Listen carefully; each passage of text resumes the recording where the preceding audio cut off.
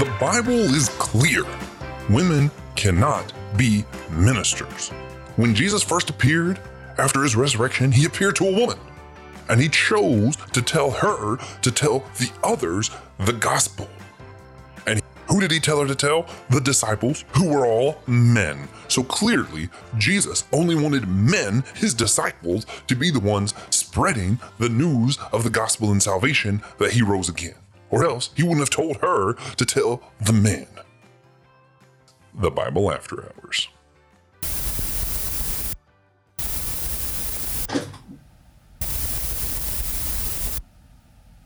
Can you hear me? Is this thing on? Okay, good. I am the foul-mouthed preacher, and this is the underground church. The word vulgar originally just meant to speak the common language of the people. That's what I'm going to do here today. I am going to use strong language at times, but only in aims to talk the common language of the people, not just trying to say bad words for bad words' sake. So this is a warning if you have children with you, maybe listen to this some other time. The church above wants to keep women from speaking, from ministering, and from leading others in the church. They have misinterpreted scripture, intentionally manipulated how scripture was translated, ignored church history, and focused only on the parts of scriptures that support their argument, ignoring parts of scriptures that don't support their argument, and straight up lying just to keep women from leadership. It's fucked up. I don't know if this is because they're sexist, if they're just power hungry, full of shit maybe, or if they've just fooled themselves maybe. But it sickens me. It sickens me to see how many people are left completely in the dark on this issue, and to see how many women suffer or are held back from their callings because of it. And I know this is not all of the church. A lot of the church is doing great. This is probably one of those half and half issues. But it's still important to talk about. I really hate how women are treated in the church. I understand there's different arguments. Some of them maybe are good. I don't understand the other side on this one. I really don't. I try to be respectful. I still love them as Christians. There's a lot wrong here. A lot of history that's just really fucked up. And it's important that we talk about it. I grew up in a mostly conservative church, but I've also been around and learned from women pastors in that denomination my entire life. So I had no idea that a lot of churches didn't allow women to be pastors until I was older. I might have known that the Catholic Church didn't really, but we never thought of them as real Christians, So the church I grew up with, they hated gay people like you're supposed to. They were against racial justice like any other good Christian group. They all voted Republican, but they had women ministers. When I heard the arguments that people had against women as pastors and saw how they used the same kind of reasoning that the church I went to used to hate the LGBTQIA plus community, to hate immigrants, and to hate people who disagreed with them politically, that's part of what led me to my initial deconstruction and kind of reevaluating what I was told. Because that kind of reasoning of being anti-women pastors, I thought was just dumb. So I had to reevaluate all of my beliefs because a lot of it used similar reasoning. Eventually I realized that the church was wrong on many things later on that I just always accepted growing up. That's why I found a more accepting and loving denomination to join with. I found that the arguments I heard that focus on certain qualifications Paul gave to particular people on a particular position weren't even really about pastorship. They would misinterpret Ephesians 5. A lot of churches misinterpret Ephesians 5 to say that women should submit and that men should rule like Christ rules. They didn't note the part that Christ died for and served and submitted himself to his disciples into the church. They kind of ignored that part. They ignored the part of Ephesians that says submit one to another right before it explains how wives and men should behave towards each other.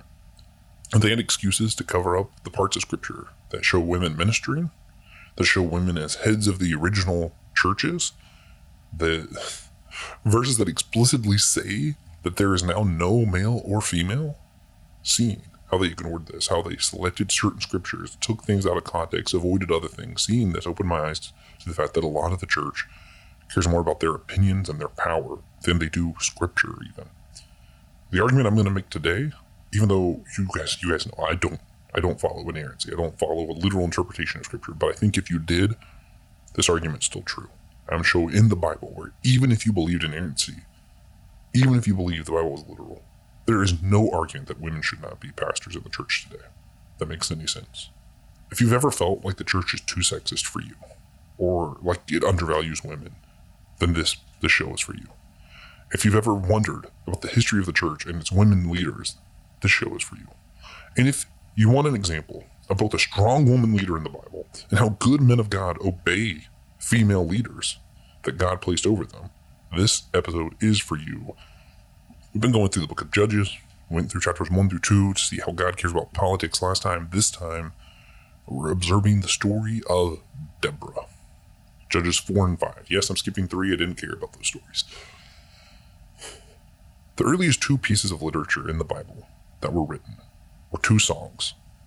One is in what we're talking about today, the Song of Deborah in Judges 5, I believe. Judges 4 and 5 are the story of Deborah. I think 5 is just the song. The Song of Miriam is the other one, which is in Exodus 16, the Song of Moses and Miriam. And they were likely written before anything else in the Bible was ever written. We know this because of archaeology, and we know this because of linguistic styles and the etymology of the terms used. Just like if part of a writing, if you were to read something that I typed part of it and then another part was written by William Shakespeare, even if we were saying similar things and the pieces fit together, you could still tell the parts that Shakespeare wrote were written way earlier. Like it would be super obvious with the thous and the thys and the different English terms that we don't use anymore. Like a lot of shit just wouldn't sound the same at all because it's from 2 completely different time periods. The same thing happens here. They didn't use citations or anything in ancient Hebrew. They just kind of plugged stuff in. In our earliest copies of these manuscripts, it's very obvious that the writing of these songs had ancient etymology that went way further back than the other things. So the rest of Hebrew is probably written like 5th century BCE. This was written more like 12th century. So like 700 years before the rest. And also, it makes total sense. You know, songs and storytellings were some of the earliest forms of storytelling, documentation, all that stuff.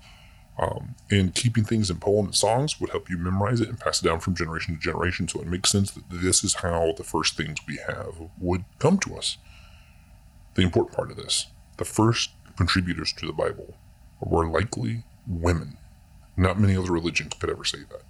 Some of the first pastors of the church were also women. Some of the first deacons and saints were women.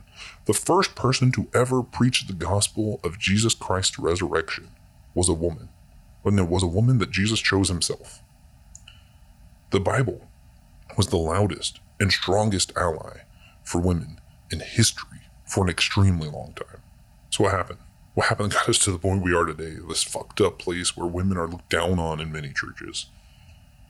It was a slow and sad fading, likely caused by people who were trying to hold to really exact and literal translations of the Bible rather than looking at the trajectory of the biblical narrative. I'm going to get back to the stuff that could be true whether you believe in inerrancy or not. But for now, let's assume that inerrancy is stupid, because that's typically what I assume. In other words, think about it like this. Instead of building on what was established by the Bible, in the direction that the biblical authors and the people of the Bible were going, a lot of church puts a lot of effort into stagnating the church, to refusing to grow past what the church was at the end of the Bible. They want to stay right there and not grow. In the time when women weren't allowed to speak or be political leaders at all, when women ministers in other religions were just prostitutes of the temples, in that time, the church was extremely progressive at the end of the Bible. To have any women doing anything at all was progressive. To have women ministers who weren't just prostituting themselves was progressive at that time. But as the rest of the world has grown and it's become better, the church continues to try to resist any change. And now the church is often the worst to women. It's fucking sad. I'm going to go through some examples real quick. Catherine of Alexandria in the 2nd century, this powerful saint, she is the patron saint of philosophy and of young women. She was a minister. She was a warrior. It's said that she stood up to many Greek philosophers and debated them all and won them all to Jesus. I forget how many it was, but it was a shit ton and not realistic. There were also, not that long ago, a lot of the shit that's been going on has been kind of fucking recent. SBC pastors, Southern Baptist pastors, there were a lot of women pastors in the SBC not even that long ago. because even though they had one set of beliefs, whatever, the SBC has this, every church is kind of self-governing. So some churches can just disagree with others and still be part of the same denomination. So there were a lot of women pastors, even though that the overall church was mostly against that. Look to Beth Moore. She's this woman author who grew up in the SBC, recently left it like 5 years ago, not even 5 years ago, actually. Powerful woman speaker, powerful leader of the church who had to leave because the church is getting more and more toxic towards women. More and more stories of the SBC and rape and sexual assaults coming out. More and more stories of the Catholic Church. More and more stories of other denominations in the church. It's not any particular denomination's fault, but sexual assault runs rampant as the church becomes more and more toxic towards women and its behavior towards women leaders in the church. And I don't think that's a coincidence. I think when you look at the Bible, righteousness begets righteousness. When we're following the Bible and following God's way, things turn out good. You know, good teaching produces good fruit. But also, shit begets shit. So as we teach shit and shitty doctrine, what we're going to end up with is people acting shitty. And that's what we've been seeing. Fun fact, the Catholic Church didn't officially have a statement against the ordination of women until 1976. Not even 50 years ago. The SBC didn't change its doctrine to officially be against women pastors until the year 2000. Most of us were alive for it. The church isn't just not changing and saying, oh, we can't change things, we can't possibly ordinate women. They're actually just getting worse. It's fucking scary. It's sad. And something needs to be done about it. So then we turn to the Bible. Even if you're not looking at chronologically what's written first, this is for all my inerrancy people. The rest of this is for you guys. Buckle up. Adam and Eve. Those first two chapters, Genesis 1 and 2, very similar to the Egyptian Mesopotamian stories of creation. What was the difference? Woman didn't come from man's foot. Woman came from man's side. They were created equal. Man wasn't given dominion over woman and creation, or man wasn't given dominion over creation. Man and woman was given dominion together over creation in equality. We look at Moses. Moses and Aaron and Miriam were all kind of a team. Miriam was an important figure in the Moses story, not because she was subservient or because she had a good husband. She was important in of herself. She had value of herself. Today we're talking about Judges 4 and 5. This is one of those sad stories that gets told incorrectly in a lot of churches. Here's the version a lot of people heard.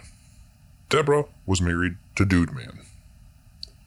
Dude Man was called by God, and he said, oh, I don't know if I could do it. And because he was such a wuss, God sent a woman instead. Deborah went, and then the other guy on the other side of the army was also a wuss, so a woman killed him. And that's why women were given power, because men weren't stepping up and being real men and acting like men should. That's a bunch of bullshit, if you heard that version. That's not what it says at all. Judges 4 says it starts with Deborah. And so look at Judges 4, verse 4. It starts with Deborah. Now Deborah, a prophetess. This version says the wife of Lapidoth was judging Israel at that time. I'm going to break this statement down. First off, a prophetess. That was an important designation. This is God's chosen spokeswoman person for the nation, was Deborah. Not a second choice because the man didn't do it. None of that. No, God chose Deborah to be his spokesperson to the country. At a time when Israel was led directly by God. They didn't have a king or queen or anything. This was a theocracy. God's highest appointed person was the person who spoke on God's behalf, was Deborah the prophetess. Next statement, the wife of Lapidoth. Lapidoth doesn't really appear to be a name in any other context. If you're looking at like what it actually says in the Hebrew language, there is no of woman Lapidoth. I mean, maybe, given how people designate names, a lot of women at that time were identified by who they were married to. So this could be a good translation. Wife of Lapidoth might actually be a good translation. Could also be where she was from. Maybe it was the woman of Lapidoth. This was a town she was from. That's also would be a good translation. Also, the word like lapid or something like that is Hebrew for fiery. It's possible what it was saying is she was a fiery lady. She had a lot of attitude. Could be what it was saying.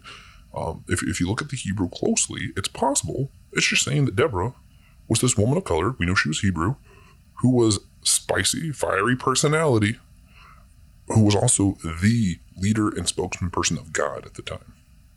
Deborah's a cool-ass character. It says that Deborah, prophetess, person of Lapidoth, who knows what that means? I'm going to say fiery chick. Deborah, a prophetess, the fiery woman, fiery personality, was judging Israel at the time. Judging Israel doesn't mean she was a judge deciding whether or not they were doing the laws right or wrong. In this time, the judge was the person who worked for God to determine justice for Israel. So she was overseeing the nation. Not only was she God's spokesman person, she was also the overseer of the nation of Israel on behalf of God. Deborah wasn't the second choice. Deborah was already the anointed, the one of God for Israel. Then, the person she talked to wasn't even her husband. Whenever Israel started being judged for its terrible actions, it was getting, punished, and Deborah was the one to step up to get Israel out of the shit that they got themselves into. She sent word. Look at verse 6. She sent word and summoned Barak, the son of whoever, so they weren't together. Barak and Lapidoth are two different names. There's nothing that indicates that this was her husband or anything at all. She says to him that God commanded, you need to go and do this thing. And he says, I'm not going to go without you. Not because he's afraid or anything. The Bible doesn't say any of that. That's stuff that people made up because pastors wanted to make a point. Pastors wanted it to be about men needing to stand up and be real warriors. Replace Deborah with Elijah. Tell me, if we're reading a story in the Bible, how many pastors you think would say when a warrior was called to battle, he said he wouldn't go without the prophet, that they would say, oh, it's because that warrior was a wuss. No, they'd say that warrior cared a lot about the person of God being there in the battle. That's actually an honorable and admirable thing to do. The Bible doesn't say otherwise. There's no reason not to think that that's what God wanted. In fact, if it wasn't what God wanted, either God would have said no, or the person would have been punished. That doesn't happen. Now, they say that he was punished because when he came and said that, Deborah said back to him, okay, you'll win, but you're not going to get the credit. A woman's going to get the credit. And I think that that was meant to be a punishment. It doesn't say that. It's not there. Maybe a woman gets the credit because a woman was leader of Israel and because women were supposed to be empowered the whole time. Maybe that's the point of the story, isn't men didn't step up, so God let women do it. Because, again, Deborah was a prophetess. She was the judge before this. The point is that women deserve to be in leadership, that women deserve credit. The point of this story is an equality story. The point of the story is that the man did exactly what he was supposed to do. He submitted to the prophetess, to the leader of Israel. That is what he was supposed to do. That's why he won the battle. That's why God led Jael, the wife of Heber, to kill Sisera. She had no reason to kill the person, but she does. She tricks Sisera. This guy flees from the army that was, the one representing the persecutors of Israel, flees, goes to this tent of an ally. Jael, the wife of somebody else, is there. They're supposed to be keeping peace, but instead, she drives a stake through the guy's temple and kills him, so she gets credit for the victory. Rightfully so, because she killed him. No man was punished for not being a leader here. No man was called to be a leader here. This has nothing to do with men at all. But I think it speaks more towards the ego of current ministers that they have to throw in there, that it must be God punishing him. It must be something else. It can't be God's plan all along that women were supposed to do it, even though that's sort of what the Bible says. They ignore what the Bible says in favor of a narrative that supports their hierarchy of male over female. And it's sick. It's fucking gross. I love a lot of these people. I think maybe they're just blind to what's going on. I don't understand. I think maybe they're just taught what they were taught. I think maybe it's the system that's fucking gross. But it is gross. And I think this bad theology is what continues to create bad behaviors in the church. Then we look at the Bible and what it says about deacons and elders. You have this whole scandal, especially with the ESV, of different translations coming up and intentionally translating things so it's not exactly what the Bible says, or translating it so that when it's talking about women, it'll say one word, and when it's talking about men, it says a different word. They go through and intentionally make it seem like the Bible only says these things about the church leaders being men, only have these requirements of a man with one wife and stuff for men who are meant to be ministers. And they act like there is no command or anything for women who are ministers, even though that's not really what the Bible says. You look at 1 Timothy 2 as one place where, Paul does talk about women not having the ability to construct men or to not speak up and loud. Again, remind you, the other religions at the time, women ministers who are speaking up in the temple are the prostitutes. Strong chance he's not wanting them to appear as prostitutes when someone from outside the temple comes in, and that's all the context they have, is that women who speak up are prostitutes. There's a lot of other explanations for this, but it does seem like he's talking to a specific people for a specific purpose. Now, it doesn't mean it's not applicable in some way today. That verse very well could, if it was the only verse, could be used to say that women shouldn't be leaders. Ephesians 5, that's just a bad translation. They ignore the fact that there weren't chapters when it was written. So originally it was written to say, everyone submit to one another. Women submit to your husbands as church submits to Christ. Men submit to your women as Christ submitted to the church, even to death. The whole purpose is equality, equal submission in Ephesians 5. So that one, just dumb argument. Then we look at 1 Timothy 3:11. And in the midst of chapter 3 in 1 Timothy, Paul is talking about the deacons and what they should do. And this is one of those places that gets translated badly. What he says when he's talking about the requirements for deacons, he also has a requirement for women deacons. He says, women do this. And he continues to give the rest of the qualifications for the deacons. The ESV and some other more sexist translations, in my own opinion, will say, the wives of the deacons should do this. But that's not what's said. It doesn't say of deacons or anything. It says women do this, implying that there are women deacons and this is what they should be doing. Look at Romans 16. One of the most disgusting things for me. In 16:1, this person Phoebe, Paul's having sent out the letter, he says that she is a deacon of the church. But most of our Bibles are going to say she was a servant of a particular church. The word that he uses here, Paul uses it 22 different times in our New Testaments that most of us have. 3 times, that word's translated to say as the word deacon or pastor in English. 18 times of the 22 times, when we translate this word that Paul uses into English, we translate it as minister. And only 1 time, when Paul uses this word, do we translate it as the word servant. And that's when he's talking about a woman, because people just don't like the idea of there being a woman deacon or a woman minister, because usually we translate that word as minister, and they're just scared of that idea. So they translate it different to fit their theology, rather than to fit what that word actually would imply and mean in this instance. But it's worse than that, right? For an extremely long time, up till the Middle Ages, Mary Magdalene was called the apostle to the apostles because Jesus comes after he dies. The first person he comes to is Mary Magdalene, and he tells her to go preach the gospel that he is born again to the disciples. He has her be the one to spread the gospel. He chooses a woman as the minister. We look at Julia as another woman minister of the Bible. We look at Priscilla. That's someone who corrected Paul, and Paul took that correction in the book of Acts.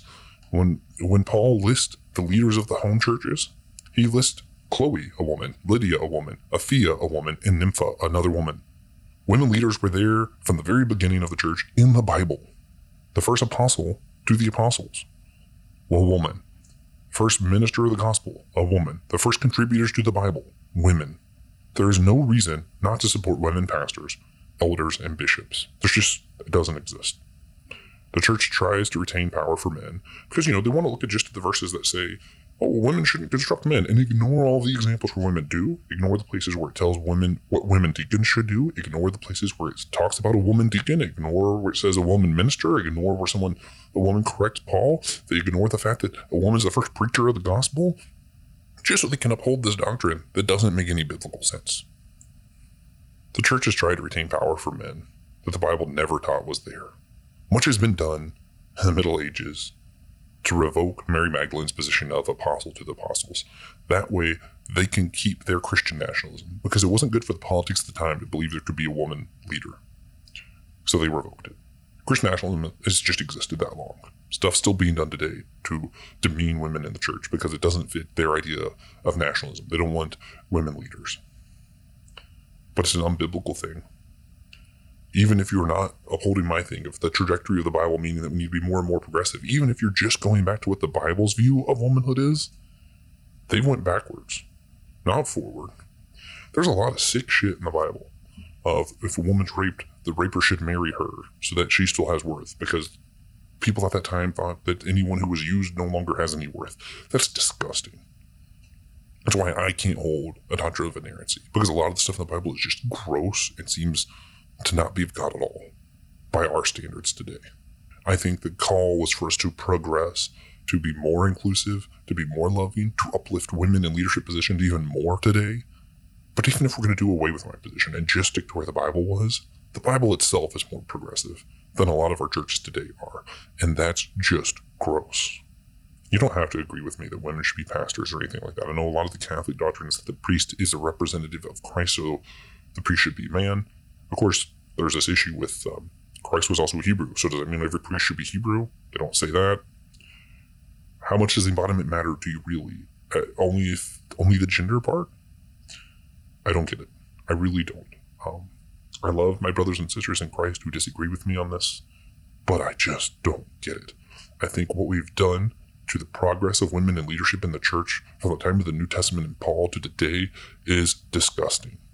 And I love a lot of people who disagree with me, even though I still think that storyline is gross.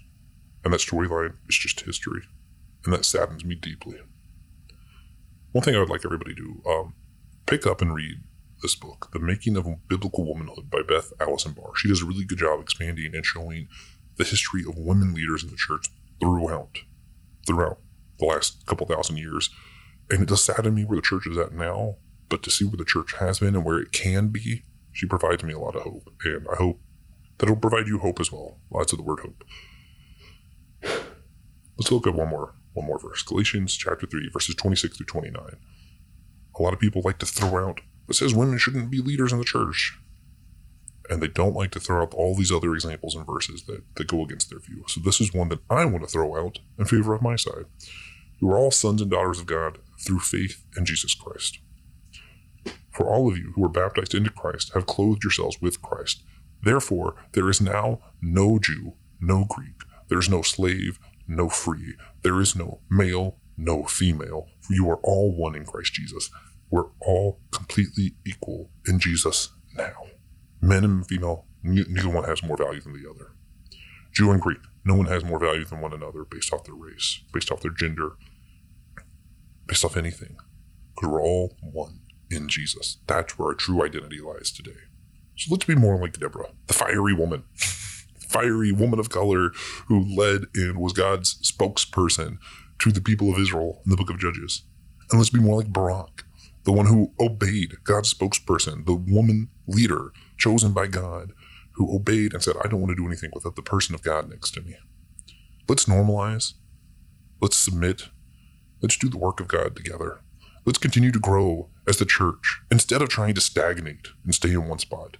Part of the gospel is equality. So let's wipe the dust off our feet when we're preaching the gospel of equality, even if we're preaching in the church and they don't want to accept it. Wipe the dust off, keep going. Don't turn to hating them or battling the church or anything like that. Just go somewhere else. Spread the gospel. If your church won't hear it, just go somewhere else. Keep spreading it. Jesus died for us. There is no male or female now. We're all one in Christ. If we accept salvation, believe that he died and rose again for us, we are all one. Let's work together for the purpose of the church, for the purpose of unity. Men, please obey the women that God has placed in leadership and authority over you and honor them. Willingly give them honor. Give them the honor that they have earned themselves. Don't be power hungry and don't try to keep the credit for yourself. There are plenty of women who are already doing this thing. And the best thing I can do is try to be an ally. I wish we heard more women speaking about these things. And we hear a lot. Unfortunately, I can't be a woman for this conversation. The best I can do is tell you to go listen to women. Go listen to Beth Allison Barr. Go find Beth Moore's recent book. Read it. Obey, honor, respect the women of God. They're doing great work. They always have. And I think we need to honor them more.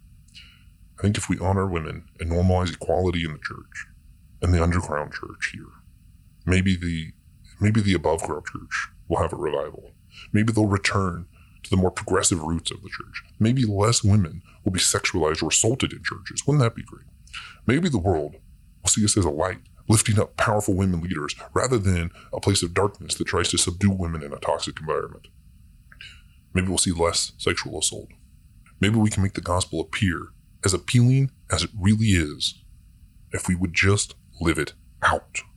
Guys, I don't want you to share this on your public social media accounts or anything like that. It might offend some people. I say fuck sometimes. I think I just said fuck. I don't know. It'll offend some people, so let's not share it on our public social media accounts. Instead, I want you to share this with just one friend or family member who you think might benefit from hearing this, or that you think would engage in a meaningful conversation about women in leadership with you. Also, would really like it if you would go find a local place near you that was owned by women. Find places that are owned by women and support them as much as you can, because our society really kind of does a shitty job at it, and our churches have done an even worse job. And I would love it if we could be a light in the darkness here. Let's bring women ministers back to the church. Let's honor and obey the women above us, and let's bring the church back to the common people. Thank you for listening.